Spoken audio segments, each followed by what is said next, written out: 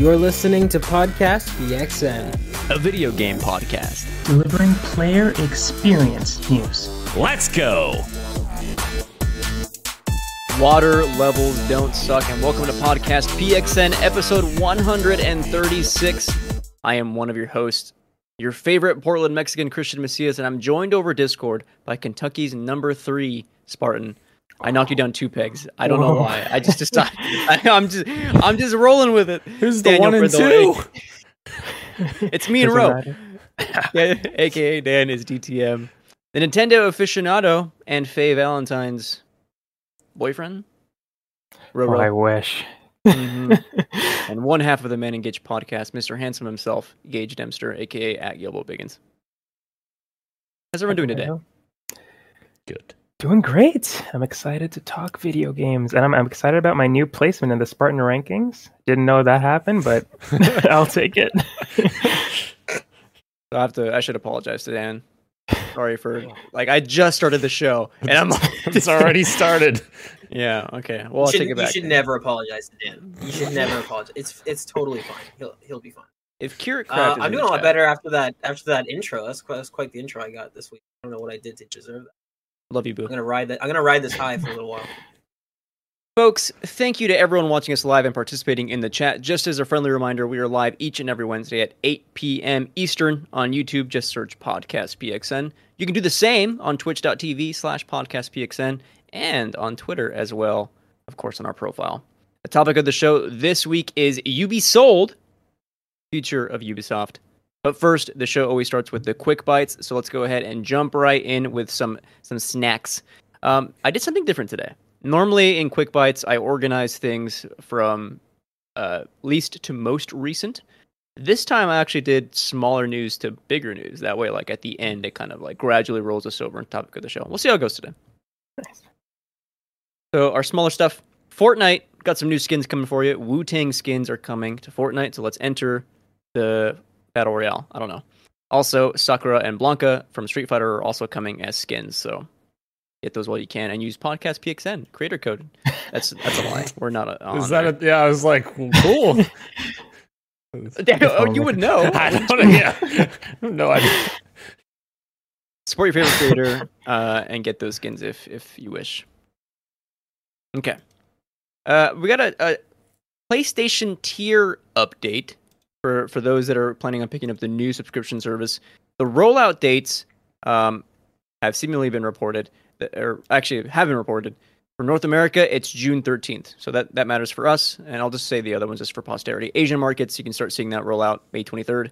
Japan, June 1st. Europe, June 22nd. And again, America's June 13th. Yeah. I just want to say right here, we made a mistake, Christian. Because I made a mistake. I bought 3 years of PlayStation Now to kind of loophole it or whatever. But they announced today that actually, if you have PlayStation Plus and PlayStation Now, they will take your longer of the 2 subscriptions and just apply that as the premium tier. So I basically just bought 2 extra years for no reason from PlayStation Now because I already had PS Plus until then. So. Wait, I'm sorry. Explain this one more. Explain this I'm dumb. So, for instance, if I had PlayStation Plus for 3 years from now, and I have PlayStation Now only for 1 year from now, you get the new premium tier for 3 years from now. So, or 2 years from now, whatever I just said for PlayStation Plus. So it covers the longer one of the 2. So, that's nice. So you overspend. Now. I did. Yeah, same gauge. Yeah, I only bought the 1 year. I don't know what that means for me. I guess I'll find out on June 13th. Yeah. I think the joke's on both of you. It's probably not worth it at all. So. Okay. I'm gonna throw in something here for a second as well. We're gonna throw it in. Yeah, I threw it in. But first, before we get to that one, some more PlayStation news. This comes from the PS blog. VRR, yes, variable refresh rate support for PS5 is rolling out this week. Some highlights on games you can use right now with VRR. Astro's Playroom, some of the Call of Duty games, I think the more recent ones, Black Ops, Destiny 2, Miles Morales, Resident Evil Village, Ratchet & Clank, and much, much more. If you want to see the full list, head on over to the PS blog to check that out. And if you try it out, let us know what you think. I don't know why I'm talking like this. VR sport, yeah, very cool stuff. I can't wait to try it out. Yeah. Okay, here's the stuff that I added just now. I don't know. This happened last week. We were talking about the Sonic Origins, right, and how confusing their chart was for ordering different versions, right? Yep. And having all these things like which version gives you what games. Trek to Yomi did something very cute that we missed last week, which is they put out the same chart saying here's what you can expect for which version of the game you buy, and no matter what you buy, it gives you everything. So the chart is just everything checked, which is that's awesome. Very cool marketing from Devolver. Nice. I did not see this. That's awesome. I love cheeky stuff like that because it's like a non-toxic way to poke fun. Like famously, the one I think of is the Dying Light 1. That was the era of all the Monsters and Rockstar energy drinks, and they had their drink water sort of slogan or whatever, where it's like they had their promotional, where it's like every glass of water you drink, XYZ happens, and I like stuff like that. Nice. I've never seen that one, so it sounds funny though. It's something similar like this. It's just poking fun, right? But it was like instead of popping a tab of Rockstar and getting a code, it was like drink a glass of water, and in Dying Light 1 you get XYZ. Oh, okay. I get it. That's fine. Yeah, it was awesome. Funny. You guys hear that? Oh. Yes, this is Miyamoto dialing in with bad news. The Mario movie has been delayed till spring 2023. In North America, that's getting a release date of April 7th, 2013. So you got to wait a bit longer to see Chris Pratt's Mario in action. Or perhaps good news. That was Chris Pratt's Mario. Oh man, I love how Miyamoto addressed us in that tweet, though. What a tweet! What a way to start a tweet. Weird. Nintendo America saying this is Miyamoto. just to confirm. Oh, I mean, we wouldn't have known if he didn't do that. So that's true. Yeah. Oh man, hope we get more tweets from him in the future, and he always introduces himself like that. Yeah, I agree. Moving on, this comes from Kotaku. Nintendo of America contractors feel like second-class workers. I threw this into Quick Bites just because we kind of covered some of this stuff last week, and we got bigger stuff. No, I don't want to say bigger stuff, but we got a lot of news to cover this week that I wanted to throw into Quick Bites, and I'm sure we'll have stuff to say. But there's this article from Kotaku like really highlights how terrible some of the Nintendo American workers have felt. This is in the Seattle area, and they're being paid significantly less than their partners that are in the city proper. And then there's an instance of a worker who was fired for bringing up unionization during a meeting, and just overall, you want to call it like unhappiness, just not feeling like part of the team, just because they aren't, because they feel like second-class workers, right? These contractors just don't feel like full time or whatever you want to call it. So sucks to see. Again, even in our favorite companies like Nintendo, the people we think of as like wholesome, this kind of stuff happens in the game industry all the time as well. So I think that's a wider issue around the industry with contractors too. Like there's so many, contractors that feel undervalued and underappreciated, and they get signed on to do like a 3-month thing, and then after that they're just like, all right, see it. Like, yeah. Right. Add to like a personal anecdote. There was a tweet I saw maybe last week that said like any profession that has a blank appreciation day is like kind of undervalued. Like any job that requires an appreciation day just shows that we don't respect these kinds of professions enough. Today was admin day, and I'm an admin at my job. I got one email from someone saying they needed something done. And at the end of that message, it was like, "Oh, by the way, happy admin day." And I was like, "Well, it's nice. I feel so valued here at this company." Oh man. Okay. Moving on to some hopefully better news. This comes from Activision. I saw Gage tweet about this as well, so I'm sure he's got some thoughts. The Modern Warfare sequel that's coming out this year to be the most, quote, most advanced experience in franchise history, unquote. Take that subjective quote, however you will. The new free-to-play Warzone will be revealed later this year. Can't wait for that. And then the new engine, quote-unquote, is built from the ground up. I know Gage has issues with this because, he explained on a previous podcast, those aren't usually legit built bottom to top brand new. Right. They're just reworkings of previous engines. So, like Gage predicted, or was saying that this is most likely going to be a reworking from the 2019 engine. For sure. A good way to put it is like saying that it's like if Christian was hosting this week and he's like, all right, I've built the dock from the ground up. Like, no, you got rid of all the old stuff and you put in the new stuff, but the format's the same. The skeleton was there for you. And that's all it is. And it's not even like it's a huge ethical issue. It's just, it's one of those things like Dan and I are probably the most easily bothered by it of the four of us, but it's just another thing that games journalism does is like just giving... It's Call of Duty. Like, why do they give them these free brownie points where it's like, after this was announced, I saw GameSpot, IGN, Game Informer, all these people with the headlines, brand new engine for, it's like, but it's not. And if the person writing this probably knows it's not, like, I don't understand. So it's a small thing. It just bugs the crap out of me because it's like, no, it's the same engine. And it really bugged me with Cold War because Cold War obviously was pushed up a year and they were forced to use the old like engine that they had been using for like 20 years, and they were like, "Oh, but it's a brand new engine." Yeah, it's almost misleading. Or misinformation. For sure, absolutely, yeah. It's bordering on that line, right? It's definitely tiptoeing that line. Gonna be very curious to see how Warzone, the new one, shakes out. Especially with all the Activision takeovers, and I don't know. I'm like, of all the battle royales, I'm most curious to see how Warzone evolves, just because that one is like. Still one of the biggest ones. I mean, Fortnite is bigger, no doubt, but like Warzone, arguably top 3 battle royales.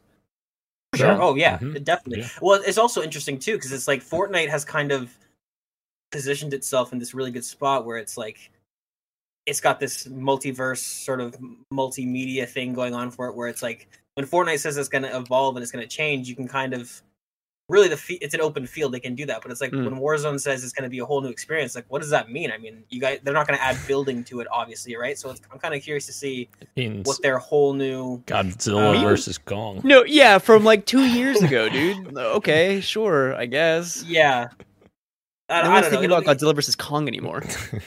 Yeah, I know. I love how late, like the lag on that sort of tie-in event. Have they even announced the next one? Or they're like in the off season, right? Like they haven't even. There's not like a new Godzilla or Kong coming out within the next year, is there? That was just released like this week, last week. What, the event or the movie? Oh, I'm sorry, the movie. I don't know what's going on with the movies. Yeah. Oh, okay. Sorry, I thought you were saying that the tie-in was like super late to the party. That is what I'm saying. Yeah. Okay, yeah, and then but it's not even like there's a new Godzilla and Kong coming out, so it's like why it's not even like it's in between, right? It's just like totally out of nowhere. Yeah, no, I don't know what they're gonna do with that. It's weird, but it's just unnecessary fluff to sort of try and hype your product up, and unfortunately, lots of people will buy it who don't know how this stuff works. And I do love lots of games do this, but I love when the newest entry is the most advanced in the franchise because it'd be kind of weird if it wasn't. So. It'd be kind of weird if it had less features than the one before it. Oh my god! Sorry, Battlefield. Yeah. Oh well, good point. Good point. I don't think they ever claimed that in their defense. To be fair. I'm gonna apologize again. I have more Sony news, but don't worry. In our news proper, we have some legit Microsoft news. Okay. Sony requiring devs to offer timed game trials for PS Plus premium subscribers for games that cost more than $34. I want to iterate real quick how arbitrary of a number that is. That is so weird. Just why is that the cutoff? Anyway, according to game dev sources, some highlights. The demo must be 2 hours long. The devs have 3 months time to offer a timed trial. And the change is not retroactive, so it's only for games moving forward. And there was an update that came out today. Sony's own PS Store will be in charge of creating these 2-hour trials, and it's not the actual devs. So maybe some good news, right? Like onus isn't on the devs to actually like spend development time having to worry about making a demo. So that's good. Sorry, yeah. When I saw this story earlier this week, I was kind of worried that like actual teams would have to worry about making this demo if their game just so happened to be above the $34 price point and taking that time out of actually making the game and Yeah, but I think this is a good thing, though. It sucks that it's tied behind the premium thing. Yes. So that's a little bit of a bummer. I think demos should just be available to everybody. But the article did say that I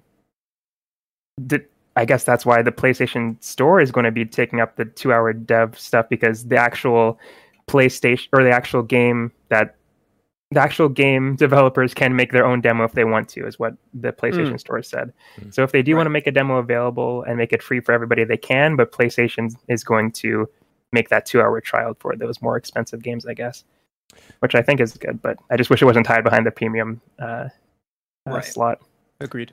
And realistically, this is the only way they could do that, because this seems like something really small, like just demos.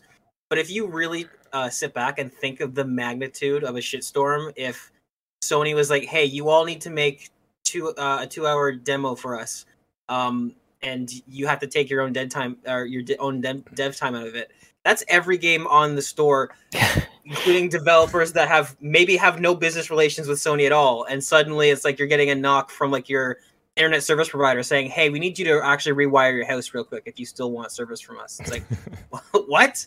So, yeah, this is them. Sony doing it themselves is the only way they could ever make this mandatory. Otherwise, it would be a cataclysmic exodus of people leaving the platform, because that's just crazy for an outside business to come in and be like, "Hey, you have your game on our platform. Aside from that, we don't talk to each other at all. You need to do something now for us, and it's mandatory." So that would have been crazy. So it's good that the Sony people are doing it. It's also the only way, if they wanted this 2-hour mandatory trial, it's the only way it could have happened. Yeah, for me, I don't see necessarily the 2-hour trial being an issue, like being offered to the premium people, because EA does this with EA Access, for instance. They give 10-hour trials or whatever. For me, I feel like the biggest issue, so to speak, is more so so these 2-hour trials are required by the developers, which we've learned Sony's actually making, but this is a perk for PlayStation Plus. So what are the developers getting back from this? I think a lot of the discussion that I've seen online is should developers get some sort of compensation for subscriptions to PlayStation Plus, because these 2-hour trials from their games are being advertised as a perk, so to speak, for PlayStation Plus, which I don't know. That's tricky. Dan, you're a better person than I am, because I was very selfish and was thinking about, this is great for me personally, because now we're getting demos that seem to be, hopefully have some kind of curation, because they're built from a dedicated team rather than just devs. To saving time, maybe would resort in just we'll just do a 2-hour slice here and then we'll call it good and we'll ship it. That is not something I've thought about. What is the incentive? If it is behind this paywall, right? And it will be. Are devs getting anything in return for these kinds of things and for these extra costs? The answer is probably not, sadly. Right. But yeah. That's a great question to posit. I like it. I got some bad news here, and I saved the good news for last in Quick Bites. So, just hold out, okay? One more bad news. We're almost there. Okay. We're almost there. Yeah. Okay. We're almost through. Get comfy. This comes from Bloomberg. Twitch is considering changes to its partner program. This is not finalized. This is just what they've been discussing currently. They are planning having incentives for more ads, perceivably for big streamers like Hassan or Shroud, right? The incentive when they do new contracts is to run more ads or do more kinds of things there. Again, this kind of leads to the onus there, or not the onus, I guess the burden is on the viewer. And will incentivize more subs to get rid of all the ads. There's discussions of a new revenue split for partners. So moving from a 70-30 split, where partners would get 70% cut, Twitch would get 30, will be now 50-50. Of course, that's less money for partners. New tier systems. This I didn't find out any more information about. I think it's for sub-tier systems, but I'm not quite sure. And then so the only good news here, is that there's no more exclusivity. So you don't have to only be a Twitch streamer if you are a partner, which is really good. And then you could see these kinds of changes if they end up going this route as soon as this summer. I think this sucks. It mostly 100%. Sucks. Yeah, this is like glutton. This is what like gluttonous capitalism looks like, right? Because Twitch, when it started out, it's like this was the answer to literally what they're doing now. This was a creator first platform you could come to, and I remember when they started doing. I'm not on Twitch much. I don't know what they're called, but I guess is it the subs that you pay? Like you give them like $5 subs or whatever. Sub is that. Okay, so I remember when that first came out, and it was kind of like, oh, cool, look at that. This is a direct form of payment that you can give to. Twitch has always been super pro creator until it gets big, and this happens again and again with these companies until they get really big and they get advertising deals and so on and so forth. And it's crazy to think about. Like if you think about YouTube, I mean, we're all in the same age group where it's like YouTube 2006 to YouTube 2020 is completely different platform, right? And not always for the worse, sometimes for the better, right? Like, obviously some moderation is nice, but like just absolutely raking you over the coals, and it's crazy. It's absolutely crazy. Yeah. Unfortunately, the only way this will change is that and the cycle repeats itself, another alternative comes up. And gains, and it'll gain traction because it'll be a creator first. Don't worry, we're not like them until it gets super popular, and then we'll just keep going down this fucking rabbit hole. Yeah, I agree. Like, obviously, I don't like this news either. It's more ads for viewers, less money for streamers, and just like a bunch of bad news. I like that there's not exclusivity, like you said. And kind of piggybacking off of what Gage said, do you think another streaming platform could be successful? Like, I don't know if anybody can compete with Twitch, even with this bad look. I don't know if enough people will be able to, or will be willing to jump ship onto a newer platform. Like, I know people make the switch from YouTube to Twitch or vice versa. I think about Mixer, how that one was around for a pretty good time, and I think they were pretty creator focus for a while too, and then they just had to bite the bullet and cave into Twitch. But I mean, someone else could definitely do that formula better, but it's just hard for me to imagine that now. And you're totally right, Ro. Like, that company was originally called Beam, and it was a creator first platform, and Microsoft purchased them, and they were kind of continuing that lineage, but they never really took off at all. And that was with Microsoft's millions of dollars they were putting into it, like getting Ninja as exclusive and Shroud and all these people. Like, I don't know, the only one that I could see maybe stealing people away is YouTube, like you were referencing, because that won't happen, established, sadly. Yeah. They have some great features, but like other than that, like they just don't care enough about streaming. Yep. Yeah. Right. The answer. Gage, please. Go ahead. No, go ahead, Christian. Go ahead. Mine is quick. The answer is yes. Like something will replace Twitch. It's just a matter of time. Like things always get replaced. It's just we just don't know when. And more to your point, which is what I think you're getting at, is like it's not happening anytime soon. Yeah. Right. Yeah. I was exactly what I was about to say. But also, I'd like to add, more importantly, absolutely, I do think it's possible. I mean, if you look at things like TikTok, which is an absolute phenomenon. First of all, it was musically first, and then it died. It literally died, came back, had its resurgence, came back to life. But TikTok / musically did not exist 7 years ago, and now it's fucking everywhere.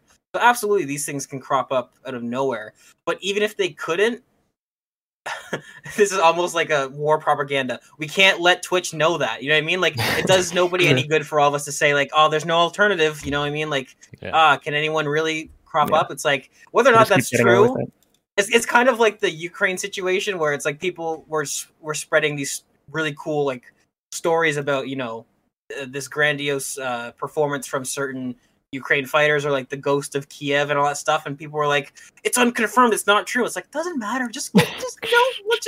Let's just say it is. Yeah, exactly. Yeah. So it's let's hope and pray that something does sort of come in and at least nudge them to sort of, light a fire under their ass to maybe change some things. So that's the thing. It's like, I'm not necessarily wishing for Twitch to die. I want Twitch to just be fair to its creators. So even if that means something else comes along, starts gaining momentum, and then Twitch, okay, well, actually, what? Never mind. It's fine. Then it's like, okay, cool. Well, then it served its purpose. The free market has served its purpose for what it's supposed to do. Like, yeah. So hopefully that does happen. And I think it is totally possible. I agree with you, Christian. Great response. Before we move on, I just want to say, because speaking of TikTok, if you're listening to the show and you have a TikTok account, please screen record you opening up the app completely fresh and spending 5 seconds going through the first 10 videos on your For You page and send that over to Podcast PXN. I'm very curious. Okay. We want to know what your For You page looks like. Yes. Yeah. Because we did except for you, Glenn. Internally. Don't send that, Glenn. And Christian asked us all to do that, and I said, being the old man I was like, what do you mean by FYP? I don't know what that is. Oh, I'd love to see it. Yeah. We have fun here at PXN. And speaking of fun, Disney fans can have some fun with Disney Dreamlight Valley, a new game announced. This is a life sim game with a Disney Pixar IP. This is coming to consoles and PC. Early access is indeed coming later this year, and a free-to-play launch is expected sometime in 2023. There's a trailer. I forgot to link the trailer here in the doc, so I'm sorry, but look up Disney Dreamlight Valley and you'll see the trailer, which looks like just a very cute, described as like a Stardew Valley-esque, but with Disney properties. So that sounds like your kind of game. Go for it. The thing that I thought was interesting is it's being made by Gameloft, which they used to be a huge like mobile game developer. Like they made all kinds of like car racing games, shooters, all kinds of stuff. So that's the Asphalt series, I believe, which is the biggest. Speaking of Asphalt, and this has nothing to do with Asphalt, because I did buy PS Now, and I was going through the list of games, and I was in the racing section for a minute. You guys remember Split Second? Yes. Disney. What a game. Yeah, that was cool. Or wait, was that the Disney one? I always get that confused. Was Disney Blur? Yeah, there's Blur and Split Second. I think Split Second was the arcade Disney one. Yeah. So Blur is also another sleeper gem. That's the one where everything looked realistic, like Need for Speed, but it played like Mario Kart, where you'd pick up like power-ups and boosts. Yes. Blur was awesome. Cool games. Games are cool. Anyway, we have one quick section here before we move into news of the week, and that is our street meet. We're down the street here in the alley. We got some details from Bethesda Games, possible details I should say, because these are not confirmed, but some kind of scuttlebutt has been going on from some respected kind of members online. This is some stuff on Elder Scrolls 6. No dragons. However, the Elder Scrolls 6 is in full development, but it is still in its early stages, with a target release of sometime 2025 to 2026. Wow, those are years. Yeah. We'll see. Wow. We'll see if they hit. We'll see if they hit. Bethesda Austin and Bethesda Montreal are working on Spy Team. A Mando MMO is in the works at ZeniMax Online. A Quake reboot is in talks.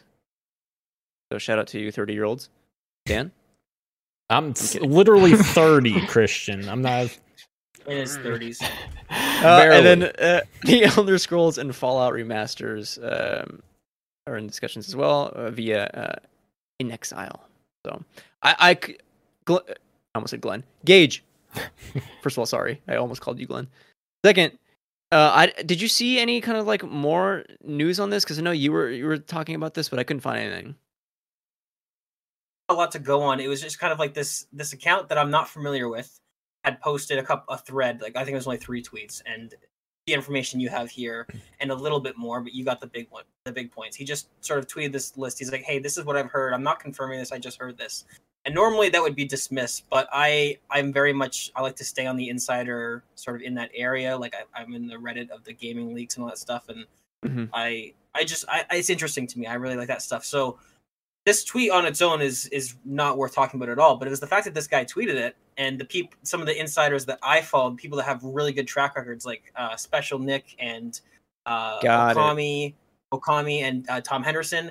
A lot of these people just started quote tweeting this guy, and they're like, "We weren't going to say anything, but we've actually heard the same thing, like the exact same thing from our sources. So while it's not anywhere near confirmed, and especially a lot of this stuff can change, like a bunch of people who don't talk to each other and don't follow each other that have been credible in the past were like, oh, we've all like heard this exact same thing. So it's very clearly true to, at least as of right now, these are the plans in place. So I thought it was interesting. The biggest thing for me is that The Elder Scrolls 6 is in full development. It is not in pre-production. They're not writing it. They're not planning it. It's in full development. That is exciting because it's one would hope, right? It's been a little while since the announcement. Oh, for sure. We didn't know what the scale of Starfield is. Obviously, it's their next big AAA game, but it's like, would this be the first game where they would do live service content or like add things to it? But it's nice to know that they are sticking to their sort of almost like a Naughty Dog style formula where it's like, no, we go in, we make a full game, we leave a small team on afterwards to add some stuff, and then we just go right to the next thing. So this is just confirmation of that. It's exciting.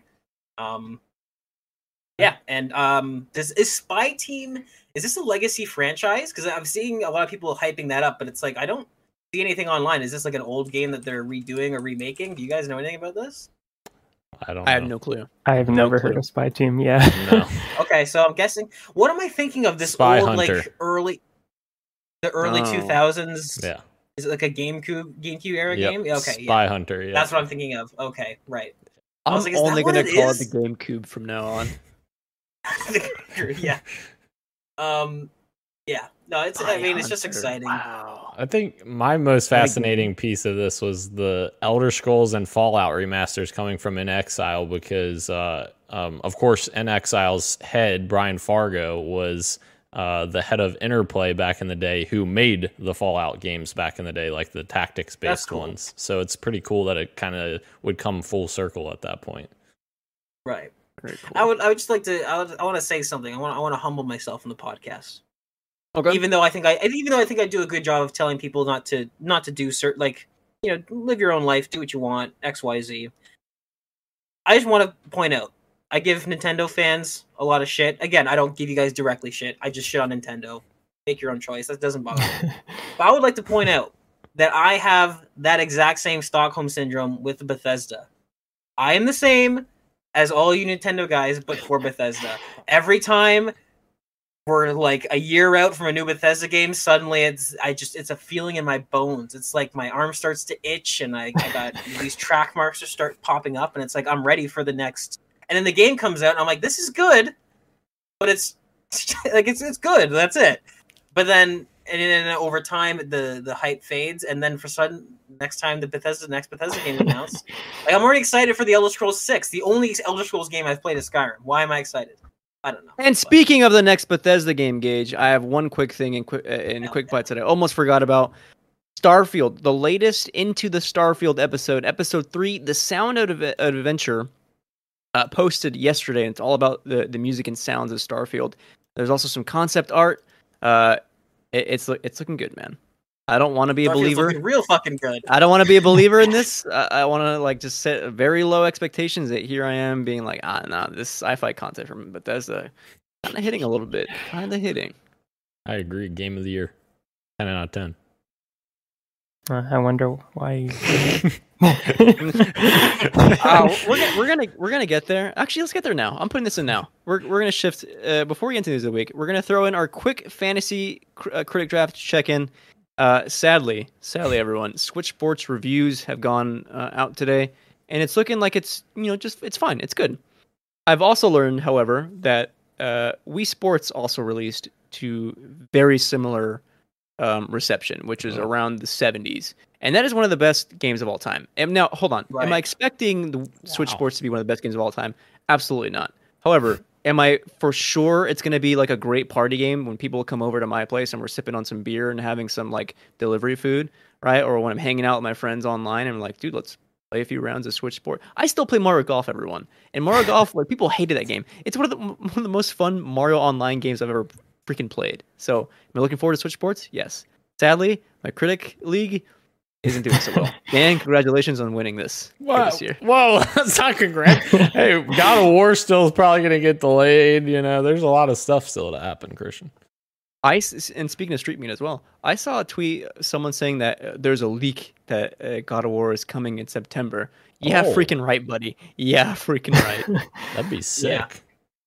Wasn't there a guy who actually works at Santa Monica who was like an animator, I think it was, or I don't remember who it was. He's lead animator. I believe him. And he was like, it's coming this year. And it was like, oh, really? But should you be saying that?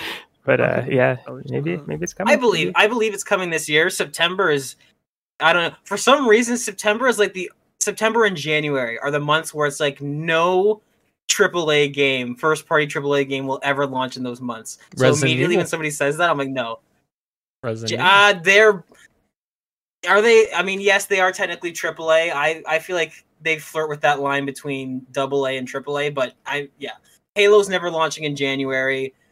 The Last of Us Part 3 is never coming out in September. I don't think so. I think those 2 months. I think those 2 months is not a thing. Resident Evil Village, Gage, that was a freaking amazing game. It's a fantastic game. I don't know. I think if we were to analyze it on a technical level, I don't know if it quite. I don't know. That's for another episode. It's tough. They flirt with it. Yes. Yeah, that's fair. Only 3 points for me so far for Switch Sports. Let's hope it doesn't go down any further. You know?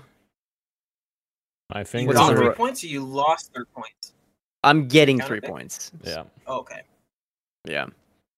Some future release dates for games to look forward to for Fantasy Critic check-in.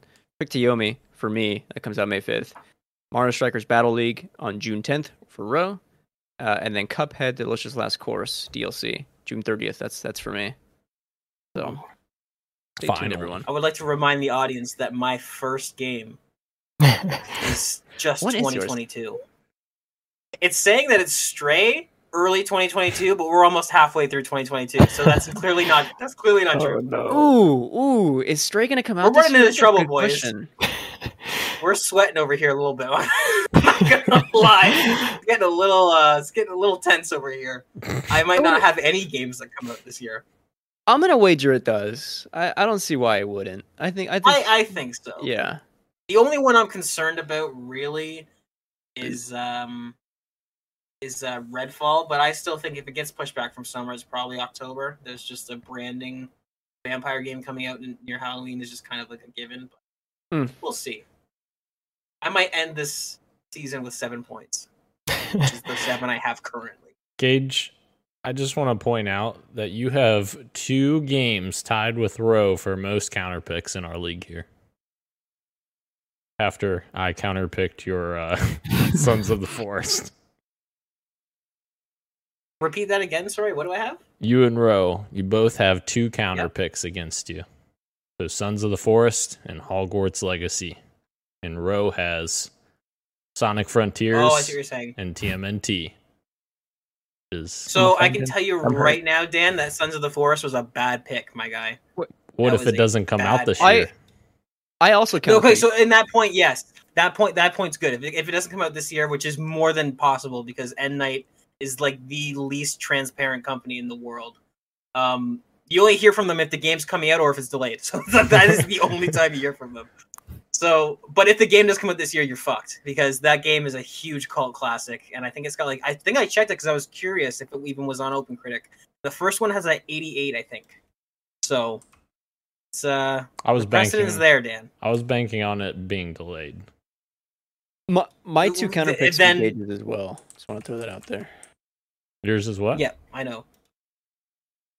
He's got the Hogwarts Legacy counter pick. Yeah. And Redfall. Which means and Redfall. Yeah, more like midfall. Ooh, hopefully.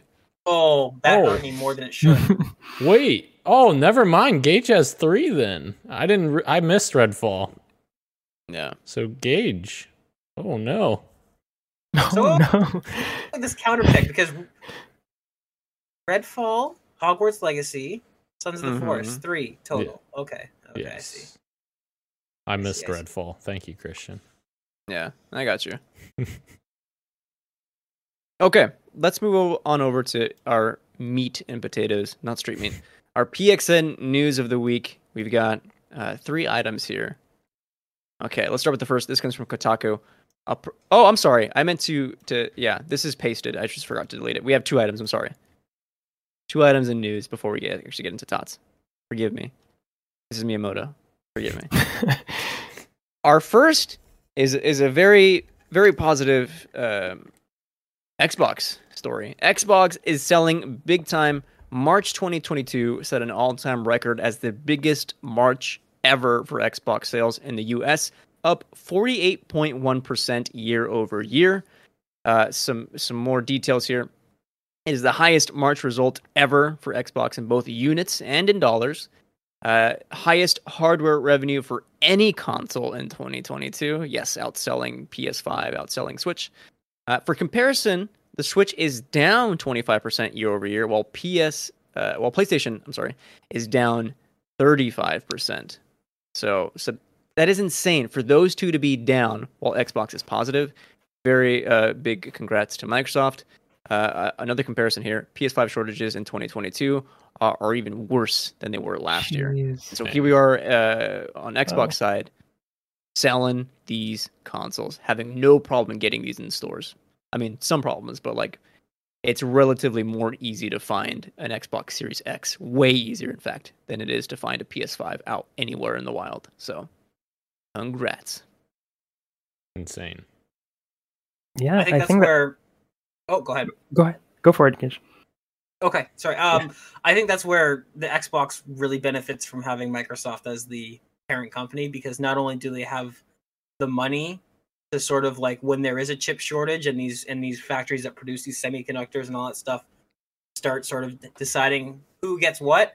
Obviously, you have Microsoft, who's a huge giant corporation that can, throw a lot more money at Sony, but the precedent's there, right? I mean, Microsoft is a company that makes computers and builds is in servers and all this stuff, and it has this sort of familiarity with that side of things, where it's like Sony is much more known for film and TVs and stereo equipment and audio and it's just, I could see how Xbox would have the natural advantage in this field, where it's like, oh, there's a constraint on a precious resource you need to make consoles. Obviously, Microsoft is going to have an easier time getting that stuff. So while I do celebrate Xbox getting some big sales, it does suck that every time Xbox get these milestone sales, there's always a caveat of, well, actually PlayStation was suffering really bad and there's not a lot of PlayStations. But yeah, no, I mean, it's good news. It's good news. Xbox is very pro-consumer nowadays, and love to see that. My asterisk to this is actually a question. Maybe if anyone has any insight. Supposedly, from what I've read, and this isn't substantiated, I think it's more speculation more than anything, is that because Microsoft is such a tech giant, they're able to get priority with chip factories so that they are able to produce more, just because they're producing way more stuff. And so now, because they're also producing Xboxes, they're able to get their hands on these chips ahead of other people. Again, this is just speculation. I'm not sure. So if I were to throw any kind of asterisk there to this, it would be that. But yes, that's the intelligent version of what I tried to say. That is exactly, that's a much better way of putting it. Absolutely, that is true. Okay. That is absolutely true.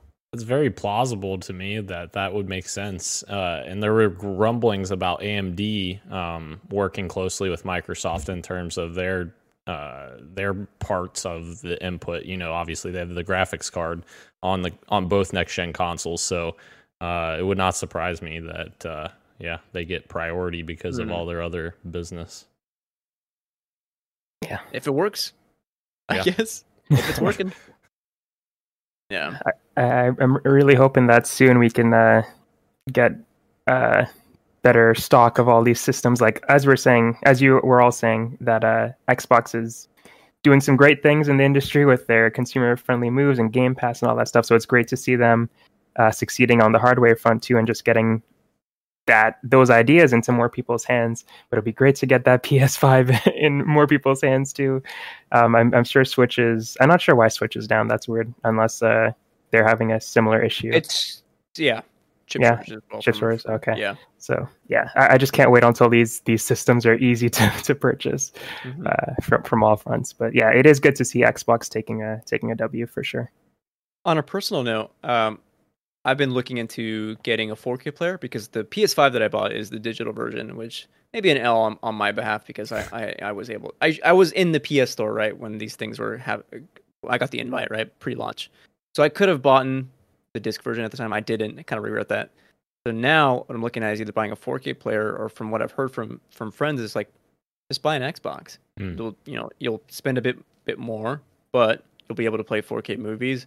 And you'll be able to use that for Game Pass, and that can leave my PC for PC specific games and not just Xbox PC games. So I'm thinking about it.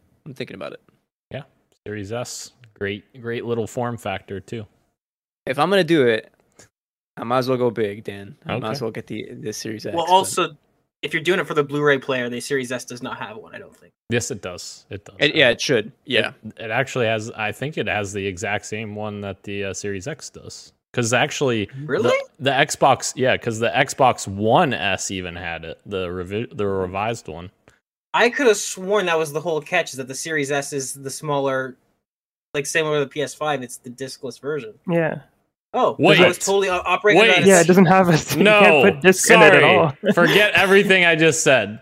Xbox One S. I'm confusing. Not the Series S. Yeah, I told Sean this one. I told Sean this wouldn't happen. That I wouldn't be confused by the fucking names, and I'm confused. Yes, you're right. Sorry, Grandpa Dan's getting all the consoles mixed up. You're right. Then I got confused as well. My friends were telling me to get the One S, not the Series S. The One S is a 4K Blu-ray player. Yes. So yeah, but not 4K. Yes. Wait. Yeah, it is. How does that make sense? That doesn't make any sense. Is it 4K? I don't remember. First of all, Phil, I'm gonna look at you directly in the camera. Phil, this is exactly what we're fucking talking about. Just stick to the code names next time. All right? Call them Anaconda, call them Purple Scorpio. Kush 47, whatever. Stop with the series. Stop. Phil, stop. Yes, it is a 4K Blu-ray player. I was correct. Interesting. Okay. Wow. Yes. The Xbox One S, One X, and Series X. Sorry. Does anyone know what the newest iPhone is? Just off the top. The newest iPhone? 13 Pro Max. That's what I got. Of course, this guy knows. That's what I've got.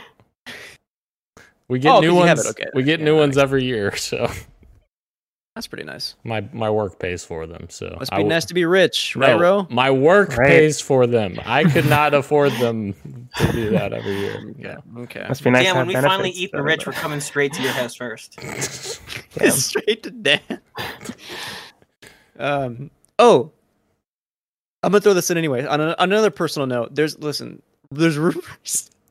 There's reports of Joe Biden probably canceling student debt. If that happens, what am I going to do? Of course, I'm going to be a good consumer, like the good capitalist I am, and spend money in celebration. What am I going to get? I'm thinking about getting this like rifle stock for my Oculus Touch controller, so I can play Pavlov VR. Spoilers for I guess what you got. Oh, is that the one with like the magnets where you can sort of clip it? Yeah, like it comes on and off, and you need to reload. Oh. Yeah, that thing looks fucking cool.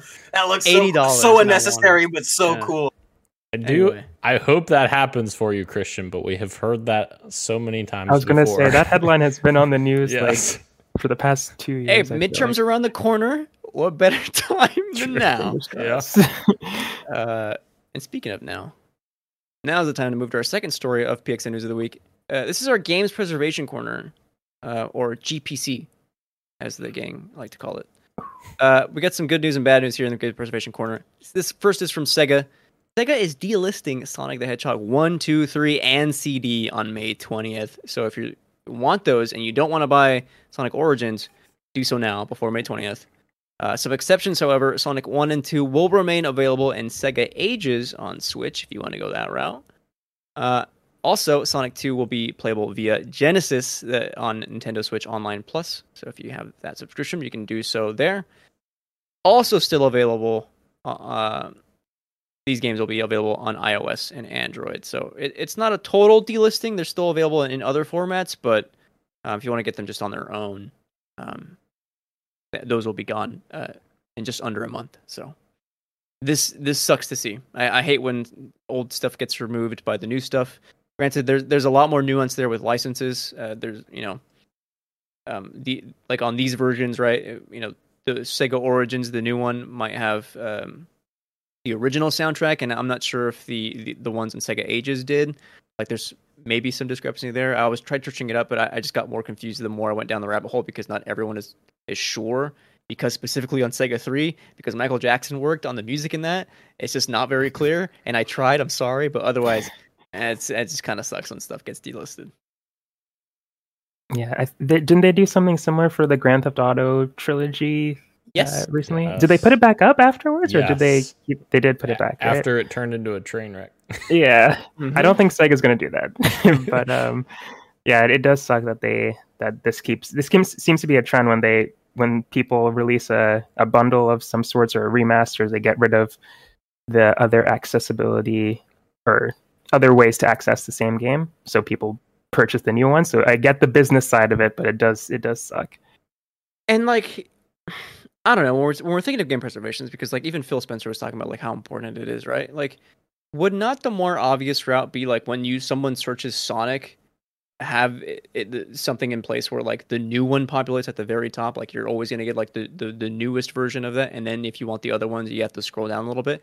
That would get rid of the problem altogether. You can still have the old ones there. I mean, I guess, you know, if they are cheaper, people won't be buying the new product, which I get, but I mean, it still sucks.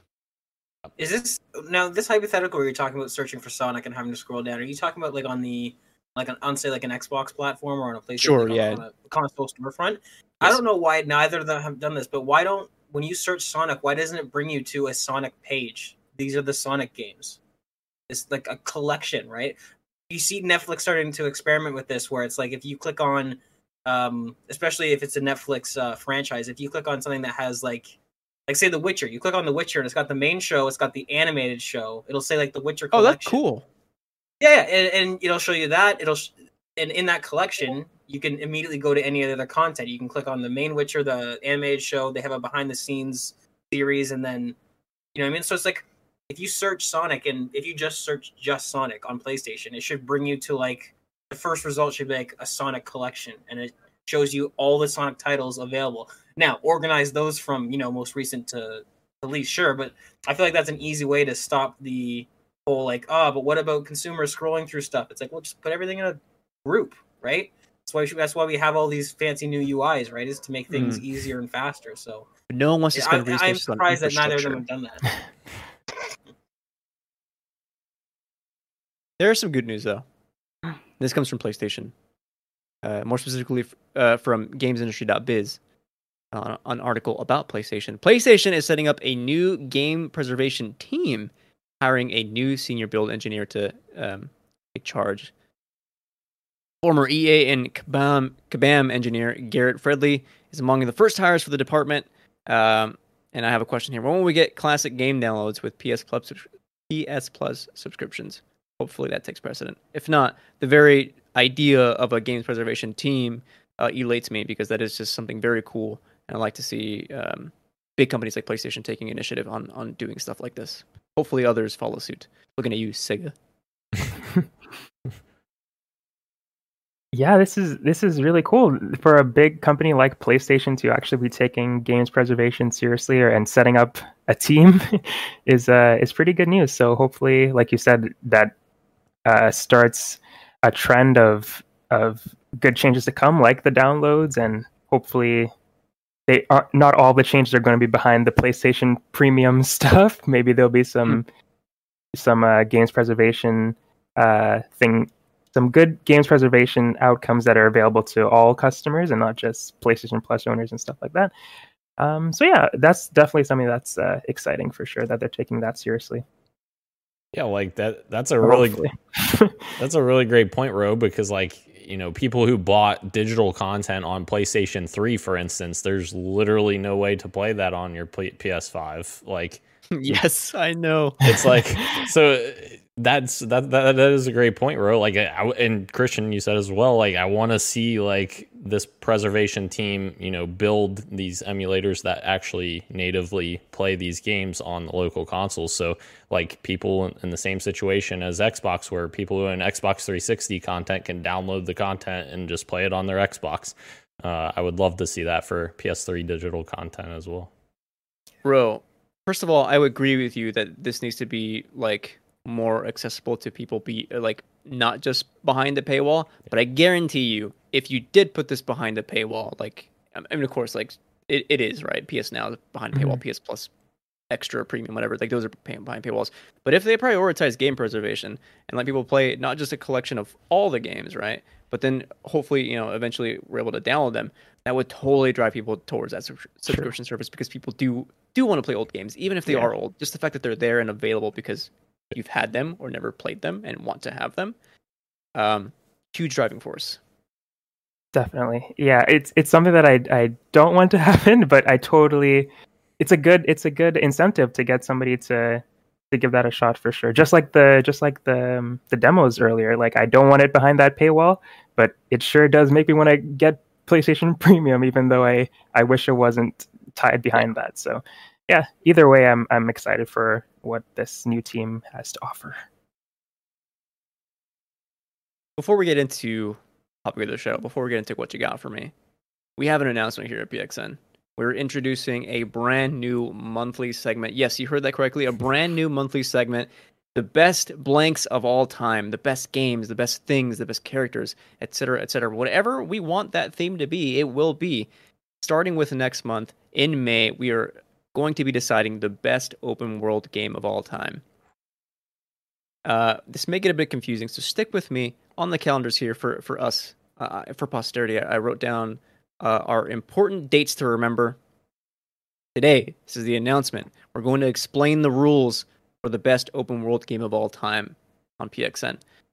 On May 18th, what is that, 2 weeks from now? 3 weeks from now. 3 weeks from now. Yeah. Yeah. The PXN crew, that is us, we will announce our individual picks. We will each bring 4 possible picks for the best open world game of all time. Then, on the following days, that Friday through Monday, we will be putting individual polls on the PXN Twitter. So one day will be my poll. These are the 4 games that I chose. Which one do you think is the best open world game of all time? I have a cramp in the bottom of my foot. Oh, no. I haven't drinking enough water today. You need followed by, what's up? You need to hire a massage therapist during the show. Come through. And then Dan's poll gets posted and then Gage's and Rose. Not in that order, but each day everyone gets their own specific poll. This all culminates on Tuesday, the day before show day, Tuesday, May 24th. We will have the finals poll. The winner from each individual poll will then go head to head against each other. This poll should theoretically end during PXN recording. That way we can all live react to see which game is winning or will win that day. So on Wednesday, May 25th, we'll have a live discussion of what game won and what game we thought should have won if it didn't, and discuss the overall results. A lot of dates to remember, but just overall in May, and the final weeks of May, we'll be deciding the best open world game together. It'll be Homefront: The Revolution, probably. Whoa. Fallout 76. Why would you pull that game? Why would you pull Homefront: The Revolution? What a game to pull. You know That's what I'm saying. That was as good as my Aloha reference. Like, that was the fucking. Arguably that was great. Good. Yeah, that was great. Before our poll starts, I would say Homefront: The Revolution is the Aloha of video games. Okay. Sure. Before our poll starts, Sonic Frontiers is going to release, and then it's going to be the greatest open world game of all time, right? Here's a question. I mean, there's no point like having an official. We don't have a fucking website. There's no point of having an official rules section. But I mean, to argue that something is the greatest game of all time, should we have like a sort of dead zone where it's like, to avoid the Phantom Menace syndrome of a game just coming out? Like, should a game that releases so soon, should Sonic Frontiers be allowed? Because we're all susceptible to that as human beings, to go see something for the first time, or to play a game for the first time, be like, oh, it's fucking amazing. You play it the second or third time, you're like, oh, well, actually, it's a question. I don't know. I'm with you in theory. However, I want to throw an Elden Ring into the discussion, because I do think it is that good. Well, that's the thing. Well, I mean, what is it? February to May, March, April, May. So we're all 3 months. I mean, that's I was thinking to say like within 2 months you can't. That's where mine went. Is just a 2-month deadline, which would mean that Elden Ring is eligible. Yeah, I'd say you've had enough times to see the cracks if there are any, or like, and there are. Yeah. So I think you're good for at least for Elden Ring. But yeah, I see what Gage is saying for sure. I would say it's kind of a personal discretion type of thing too. Like, would you, there's certain games that you play and you're like, man, this game is just unbelievable. And like Red Dead Redemption, for instance. I was bringing the same thing. Yeah, like there's obviously, I think everyone's gonna, have a different take on it necessarily, but I don't know. For sure. Keep that energy though, because I do want, like, if I do bring a game that like maybe shouldn't be on there, like I would hope you guys would be like, should that be on there though? Like keep me in check, keep us in check. Yeah. So there you have it. This is a message to us on the Discord. May 18th, have your games ready. Bring a few extras in case there's duplicates, I guess. Yeah. I'll say I'm really happy with how this turned out. I really like, because we were all discussing, off air last week, sort of workshopping this idea. Well, let me say that three of us were discussing it. One of us was orbiting the moon. But no, it was.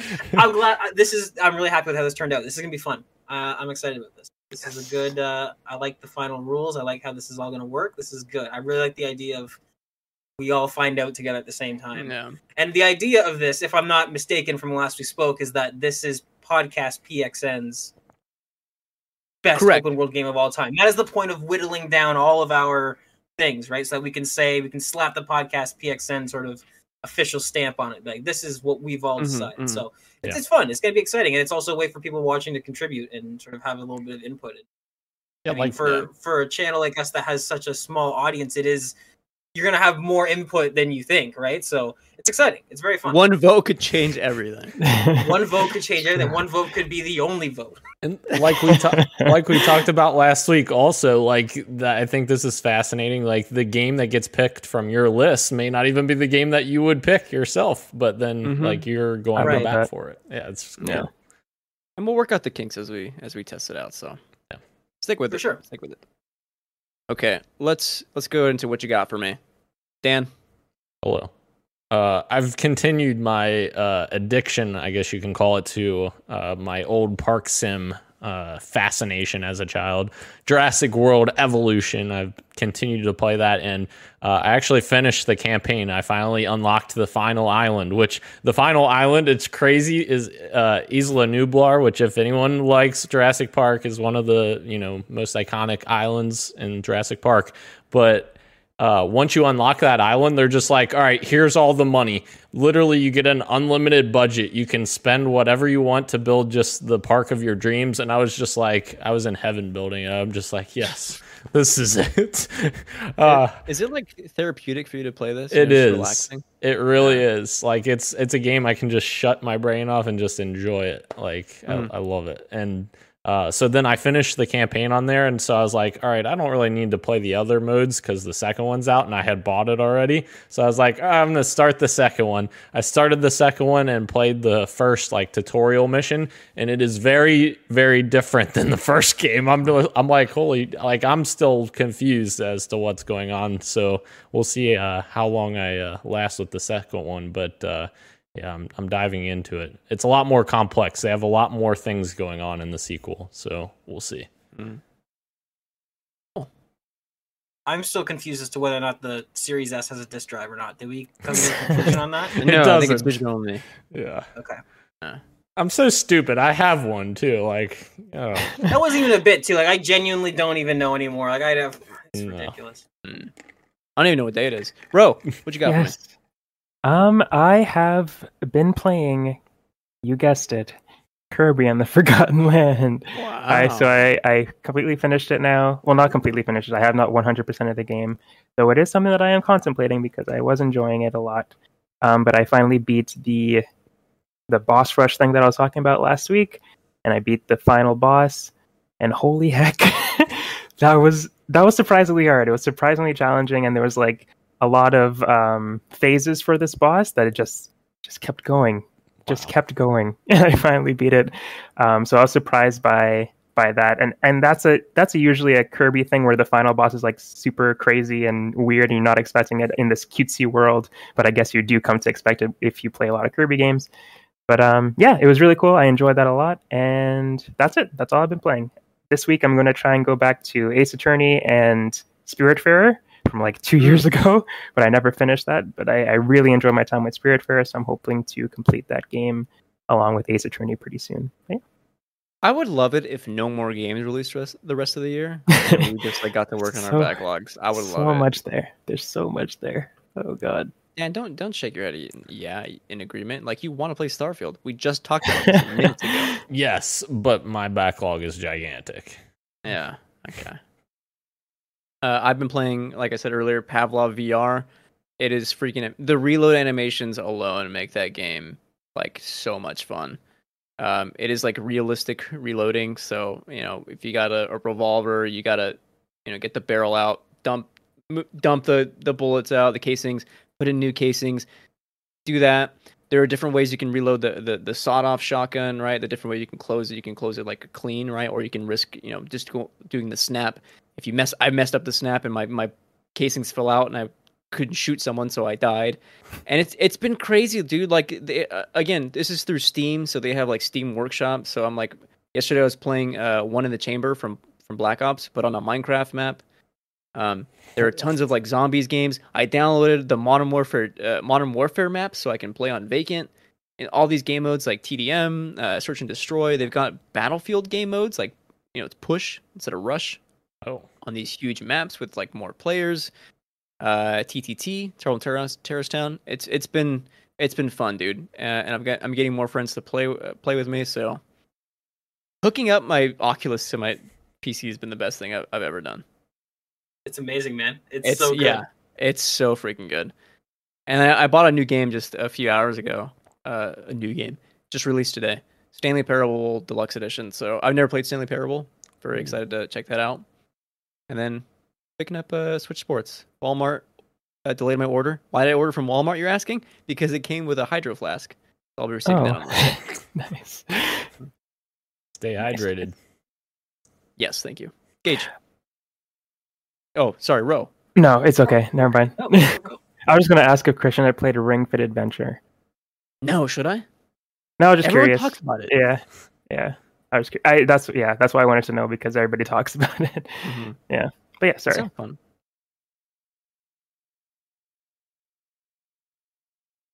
Gage. Whose turn? Is it actually my turn? Okay, I didn't know whose turn. Okay, I thought I interrupted Ro. I thought it was Ro's turn, but I see that he was just adding a comment. I have not been playing a whole lot of anything. I think the most, if I had to pick something, I think I played Halo Infinite with Dan on the weekend. Maybe did that happen? I think it did. Yeah, it did. All right, full disclosure, podcast gang and the people watching. I am running on maybe 6 hours sleep the past 3 nights. I don't know why. I've been extremely restless. I've been barely hanging in there. 6 hours total? 6 hours total of 3 nights. Oh, I'm sorry. I misunderstood. Yes. No, not 6 hours a night. That's Beautiful. Easy. That's no. Beautiful. 6 hours total. One fully sleepless night, and then another 3 hours, another 3. Anyways, I'm delirious. I'm barely hanging in there. I think I played Halo with Dan this weekend. If I didn't, I haven't played anything. If I did, I played Halo with Dan, and it was probably infuriating because I'm super rusty, and I put that game down for like a month and a half. No, and I haven't played it at all. You're forgetting, Gage. You said that Halo Infinite's the greatest game of all time. Your mind's foggy still. Definitely that's the thing. You sure you don't mean Splitgate? Oh no! Oh, here we go again. I should play that game again. That's a cool game. Christian.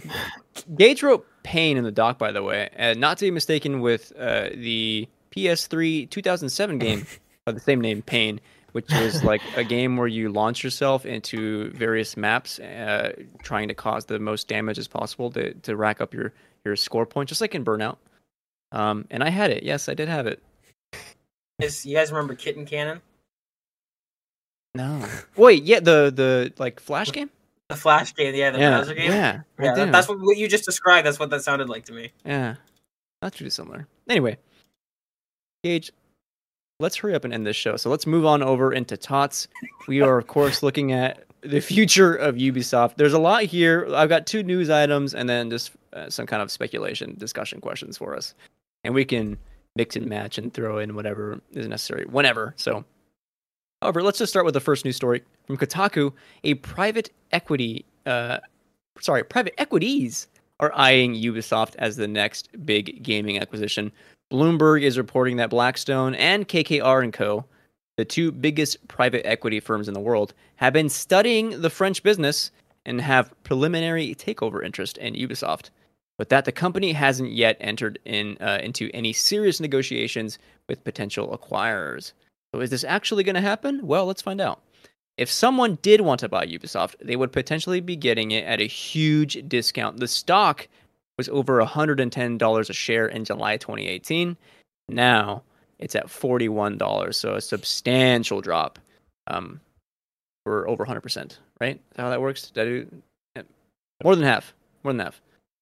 But they would still need to go through the Guillemot family, which is currently estimated to own 15% of the just under $5 billion market cap business. Will the Guillemot family sell? Well, again, let's find out. CEO Yves Guillemot famously fended off a hostile takeover attempt by French media conglomerate Vivendi after securing funding from Tencent and others in 2018, but some sources currently and formerly within the company now believe the 35-year video game industry veteran might be looking for an exit strategy. Some more mentioned factors here on speculation as to whether or not they will sell, or whether or not the Guillemot family is looking to get out of Ubisoft. Some factors include ongoing workplace controversy. Not very controversial, in my opinion, what's going on over there. Senior devs leaving, and then big projects struggling to find footing. And that leads me into kind of these first 2 discussion questions, which I wrote. What does a takeover look like? And will a Guillemot exodus change company culture? The answer is yes. Immediately, yes. That would totally change. Why? We'll get into in a second.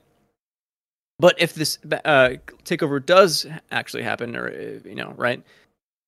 Do you think it'll be enough to win back public trust after numerous work complaints, as well as the court's backlash? What will the future of Ubisoft look like? What will this reshaping look like? And we can go anywhere here. Hopefully some different type of games. Like it seems like recent years in particular, a lot of their, as we've talked about many times before, a lot of their games follow a very similar formula, like open world, capture these towers, and once you capture these towers, you have waypoints on your map that populate, and then you go to those waypoints and do these things, and that's it. That's the game. So I definitely would like to see, more creativity and more unique games coming from Ubisoft again. And hopefully a buyout would bring someone else at the forefront that would kind of lead the, developers to say, hey, you guys do what you want to do. Let's just see some creative stuff going on. I don't know. Okay, so I have a question for you, because we have to think about this as like business people taking over this company. True. There are still plenty of projects in the pipeline at some of these studios, right? Like, some of the stuff is in pre-production, or some of the stuff is like in early production, right? Like these games are happening, and canceling all of them altogether, like that wouldn't work, right? Mm-hmm. I don't think you'd agree. That's not what you're saying either, but no, yeah, I wouldn't. Will you let some of these like go through the pipeline that are like seemingly going to make you some money, and then just start introducing other stuff as like amending that, or? Yeah, I think it's something they're gonna have to look at on a case by case basis too, because like there's some games that I feel like they could go in and say like, yeah, let's cancel these games because they're just not looking good right now. Skull and Bones. Yeah, like maybe that game. Wait, which game? Skull and Bones. Oh yeah, okay. I mean, it's not like we have any insider information or anything, but I would maybe look at some games and say, hey, this doesn't look the greatest. Let's maybe, take our loss on that and focus on things that people really want, like Splinter Cell. Now, please. And Splinter Cell was recently announced, right? There will be a new Splinter Cell game coming, but as we talked about, like it may seem like they announced it like way too early because of backlash, and that they don't actually have anything like substantial to actually back up any kind of production on that. So, yeah, like how do they win back public trust? Is I just have to agree with Dan here. Is just make games that people are okay with playing and like enjoy playing, and that aren't doing these weird things like NFT quartz and not making the same game over and over and not copying your competition to a T, that you're just releasing the same game but worse. It's just like Hyperscape. Like that's like, why did you make that? And why did you abandon it so soon after release? Like they make some really weird decisions. And I think I mentioned it last week or a couple weeks before, where they have these awesome franchises in their repertoire, like Splinter Cell, like you just mentioned, Dan. Rayman, yes, they got Rayman. They've got Child of Light, which they're never going to touch that again. But but my point with Child of Light is that they do have those creative people at the company to make those awesome ideas, but they're just making battle royales or another open world shooter that they just plaster Tom Clancy's name, or just like something that already exists, but they make it open world and somehow boring than whatever it was before they slapped it into the open world format. So I'm not saying that open world can't be fun, because our first top thing for our new introduction or new section that we made up is our favorite open world games. So we have some fun open world games that we enjoy playing, but the ones that Ubisoft seem to make are just very by the numbers, not exciting in the past couple of years. But I look at companies like Capcom, where they were like not doing so hot for a couple of years, and they turned it around and just made some awesome games in the last couple of years. And I'm sure Ubisoft can do that if they just steer themselves in the right direction and don't. I feel like they think they're playing into the industry trends, but they're just, I don't know what they're doing over there. They're just not picking up the right hats, and they're just, I don't know. Yeah, it's upsetting because they have a lot of cool stuff over there, and I'm sure they have talented people working there. It's just that they're just picking up the wrong projects, it seems. Bro, if I said, you remember X Defiant? Do you remember what that game was? Okay, you remember? I mean, I think I could guess, but it's a shooter. It's like a first-person battle royale shooter, right? Maybe it's not a battle royale. Not a battle royale. It's like a Call of Duty. Like 5v5. Mm-hmm. Yes, I do remember that. Yes. Yeah. I wished I didn't remember that. Oh, I played it under NDA. I don't give a fuck though anymore. Oh my god! You can't do this. No! Don't come get Take the mic from him. It's bad. It's extremely bad. He's joking. He's joking, Ubi. He loved it. He didn't play it. Blacklist me, Ubisoft. Please keep me from playing your games. Somebody's got to. His name. I uninstalled Valhalla, by the way. I played it for. I was gonna bring it up last week, but I forgot. I was trying to find something, and I was like, this map design sucks. I can't find what I want. I was like, fuck it, I'll just go to another thing. Oh yeah, there's 8 million other things. Fuck it, I'm done with this. And I uninstalled it. I'm over it. Amazing. I like Valhalla. I will say there are a lot of open world Ubisoft games that I did enjoy. Like I like The Division. I don't think that's as widely praised. I liked it, but I don't think everybody liked it. I liked The Division. Yeah, it was good. I like. To the contrary, I think The Division is one of the better ones because it was an innovation. It had Snowdrop Engine. It had its own stuff. Yeah. But yeah, that's true. I like Watch Dogs 2, but that's mainly because of the characters. Mm-hmm. Like, I don't know. They have something, but they just never. They very rarely lean into that something. If you know what I mean. Like, It's very rare that they hit the mark for me. They go really halfway. Well put. Very rarely do they lean into that. Yeah. You know what I would do if I were in charge of Ubisoft? I said it like 2 weeks ago. I'll say it again. Bring back the 2008 reimagining of Prince of Persia. That game was supposed to be getting a sequel. Bring that back. That was good. I don't know what you do with the Prince of Persia remake. That just like said it's. Oh no, I think they said it was pushed until winter of 2023, right? Or no, it was supposed to be 2022, and we just haven't heard anything since. I don't even know anymore. I don't even know anymore. Speaking of weird games, though, a new Ubisoft game was unveiled yesterday, I think, codenamed Project Q. The game is in early development and is undergoing testing. It is not a battle royale, but it will feature a variety of PvP modes with one single goal in mind: fun. I hope so. That is hilarious marketing to me. That you have to say, no, we promise the game we're making is supposed to be fun. Like, I don't understand. Like, if we're at the point where like Ubisoft has to announce that their game is gonna be fun and not let it speak for itself. This is funny. I'm sorry. Additionally, there are currently no plans to add NFTs to the game. Hopefully, that remains that way. And if you are curious to play Project Q and maybe don't want to break NDA, you can register now for upcoming testing. Yeah. Anything excited for Project Q? What? How am I supposed to be excited, Christian? I got a logo, and it's going to be fun. It's going to be fun. I need to know more. I mean, man. This is the thing about Ubisoft for me. They just keep announcing project after project that, like, who wants this? I don't even know if I don't want it yet because there's so little information. There's so I mean, it's like maybe I do, but I don't know. It's like they're just like, you know, when people like throw stuff at the wall and see if it sticks. Like, this is what Ubisoft feels like they're doing right now. Outside of like their tentpole like Far Cry, Assassin's Creed games, like which seem like they are, you know, letting those games breathe by taking more time in development. The other stuff is just like, oh, hope this one works. I don't know.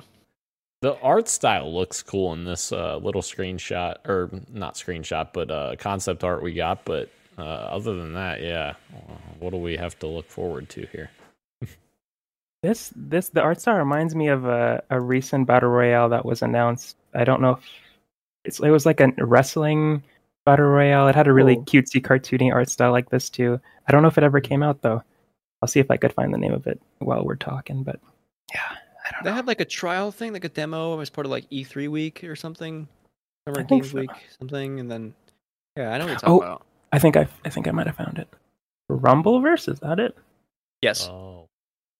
Mm-hmm.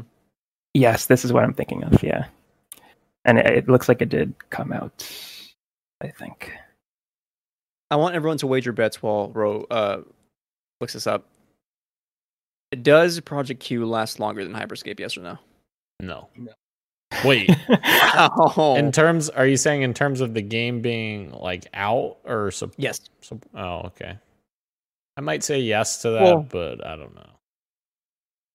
But no, in terms of like it won't be it won't be popular, if that makes sense. I'll say no for both. I don't think it'll be supported longer than Hyperscape. I don't know. Like, how are you worse than Hyperscape? Yeah. I mean, if anybody is able to do it, it's Ubisoft, I guess, at this point. So, because am I wrong, or wasn't Hyperscape announced as like a weird, like technical test type game? It wasn't even like announced as like a fully fledged game. Am I right in that? It was like integrated into Twitch, like a lot, like streaming stuff. Like if you watched a streamer play, you could drop items into the actual game, which I thought that was a cool idea. Interesting. Yeah. But then it was like, I think it stayed in beta and it never got its full release. I don't think. Gotcha. I could be wrong on that, but yeah. Is there anything else you would want to see from Ubisoft? Of course, we've talked about like taking a look at the portfolio of current projects and seeing that and seeing what other games we want to come. But I think a big one for me is changing just the work culture. I think more importantly than any of the games to me is like maintaining quality talent at all your studios and like getting rid of toxic workplace culture altogether. And that I think will then inform these kinds of like great games that we want to see from them. Then of course, like, you know, the upper heads like in charge of what games they think are going to make them the most money, and of course we see them like the complete opposite. So yeah, again, just the big one for me is culture. Yeah, definitely. I think once you start there, I think the good games hopefully follow suit because you'll have good people leading the creative people, and hopefully that ends up in with a good product at the end of the day. Yeah, I would agree with that. I think what I want besides a good work culture for those people are just interesting games and not games that are copy and pasted over years and years. I feel like Assassin's Creed changed, but I don't know if people are okay with that change anymore. I feel like people are wanting the old Assassin's Creed back. Is that a weird thing to say? When I go on TikTok and people every now and then I'll get videos on either on TikTok or on Twitter of Assassin's Creed parkour comparisons. And everyone in the comments is always talking about, I think it's Unity is the one in France. Mm-hmm. Yes. Mm-hmm. Everyone is always talking about how they kind of miss Unity because it was they made one of the best parkour systems ever in the franchise, and then just abandoned it. Right? Yeah, that's funny that you bring that up, because when I was playing Valhalla, I was you don't need to parkour ever, except for when you're unlocking a viewpoint, which ironically again is another staple of every Ubisoft game. Climb up to the viewpoint, you unlock the map. You do not that game. You could remove parkour from Valhalla, and it would not fundamentally change the game at all, even a little bit. It's so funny how the core staples of the franchise are now just kind of add-ons, and they're just kept there because, well, it's Assassin's Creed. You have to be able to climb a shack really quick. Sorry to cut you off, Ro. Go ahead. No, all that just to say that I don't think everything needs to be that open world format. I mean, I guess the old Assassin's Creed games were open world games, but I don't know. It just seems that they're losing what made those games in the past special to make them even more like everything else that they're making, instead of keeping what was special about Assassin's Creed special, and then making something else that can fit that mold but better, and just not putting it in everything that they're making. But yeah. And to your credit, Christian and Gage, talking about the parkour in particular of Assassin's Creed, the parkour in Valhalla, getting down from things, I've noticed is very frustrating in Valhalla. And in Unity, it was great because they had specific buttons where you would go, decline or ascend. Yes. And Valhalla's climbing for mountains and stuff is awesome. I love that system. I would love it if they did a combination of the two. Can we get Unity's structure of how the up and down works in terms of how you climb up and down, and still have the newer elements of Valhalla where you can climb literally anything, mountains and stuff. That's super cool. I love that's probably my favorite part of Valhalla, is just climbing random mountains in the middle of nowhere. It's just really fun to do that. But also, I was cheating, and I looked ahead at your next thing, or your last thing, Christian, talking about the upcoming Ubi games. Assassin's Creed VR would be a perfect fit. I would be super interested. Would you play? When we play VR, every time you're up high, we're up 6 feet and Dan's screaming. Dan. No, Dan is going to make you do a leap of faith. I'm not doing a leap of faith. That's not happening. I promise you it's in the tutorial. I'm closing my eyes if that happens. But that would be super cool because, obviously, Christian, we've played together, rock climbing stuff, and that would be perfectly suited for that. That would be really cool. Yeah. I mean, I threw that in as reference as well, but I think what would excite me as well, just to kind of close that conversation, just we talked at length about how open world fatigue only in Ubisoft is a thing. I would just more unique experiences like Assassin's Creed VR, but more linear experiences, right? I know we're getting Splinter Cell back.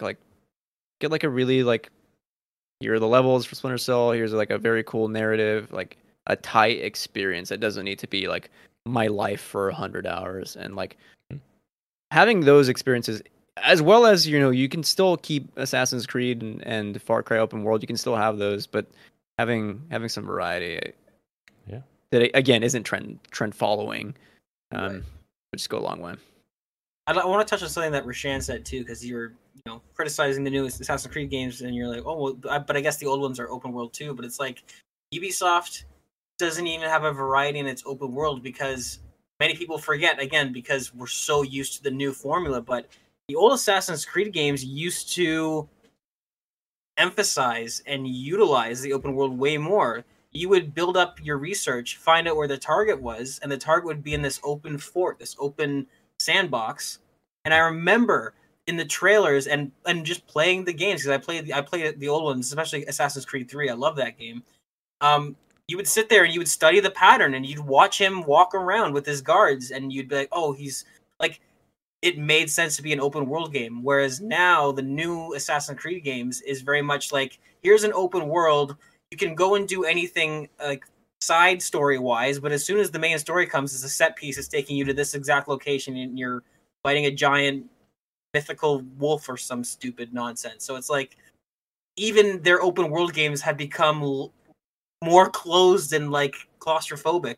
So it's not even so much of like, oh, make everything linear now because we don't like this. It's like, well, no, we'll go back to true open world, right? It's a lot. It's similar to the complaints that a lot of people have with Rockstar and its game design philosophy, right? Like, of how it can, ride to this location and you get there and it's like, okay, cool, the mission started. Now we're gonna ride to where we want you to for the mission to take place, and the mission starts, and then it'll give you like extra instructions, and it's like, if you don't do exactly what this instruction says, mission failed, start over, try again, right? And it's like, well, this is an open world game. So I think even in the games that Ubisoft has, in the franchises and the IPs where they need to stay open world, it's like, that's fine, but just, have some fluidity and sort of and bring that back where it's like, yeah, Assassin's Creed you're an assassin. It should be medieval Hitman. You're literally trying to assassinate somebody. Here's the target. Here's where he is.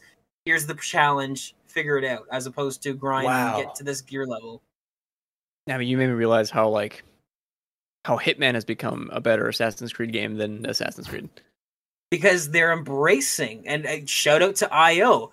Hitman has had a resurgence because they've gone back and been like, what made this game great? Let's double down on that. If Hitman was a Ubisoft, 100% there'd be a gear score and you gotta have a level 3 silver baller to do. Like, it's just, no, Hitman did it absolutely right, and that is what Assassin's Creed should be. But instead of walking around slowly, methodically, you're scaling buildings, and like, I would love to see Assassin's Creed have a nice resurgence again with that classic game. It used to be.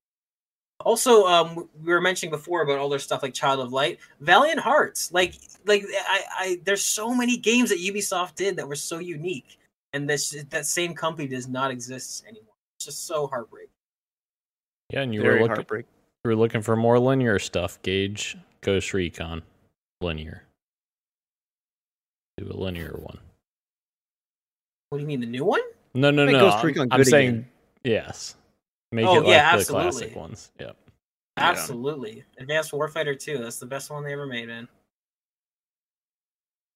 Just let us know what you want out of the future of Ubisoft. And let us know if you think Ubisoft will be Ubisold in 2022. But until next time, thank you again to everyone joining us live over on YouTube, Twitch, and Twitter, as well as podcast services everywhere, including Apple Podcasts, Google Podcasts, SoundCloud, Spotify, and Stitcher.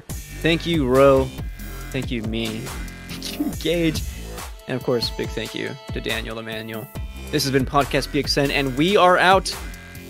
Much love, and keep on gaming. See ya. Phil? I don't have anything funny to say.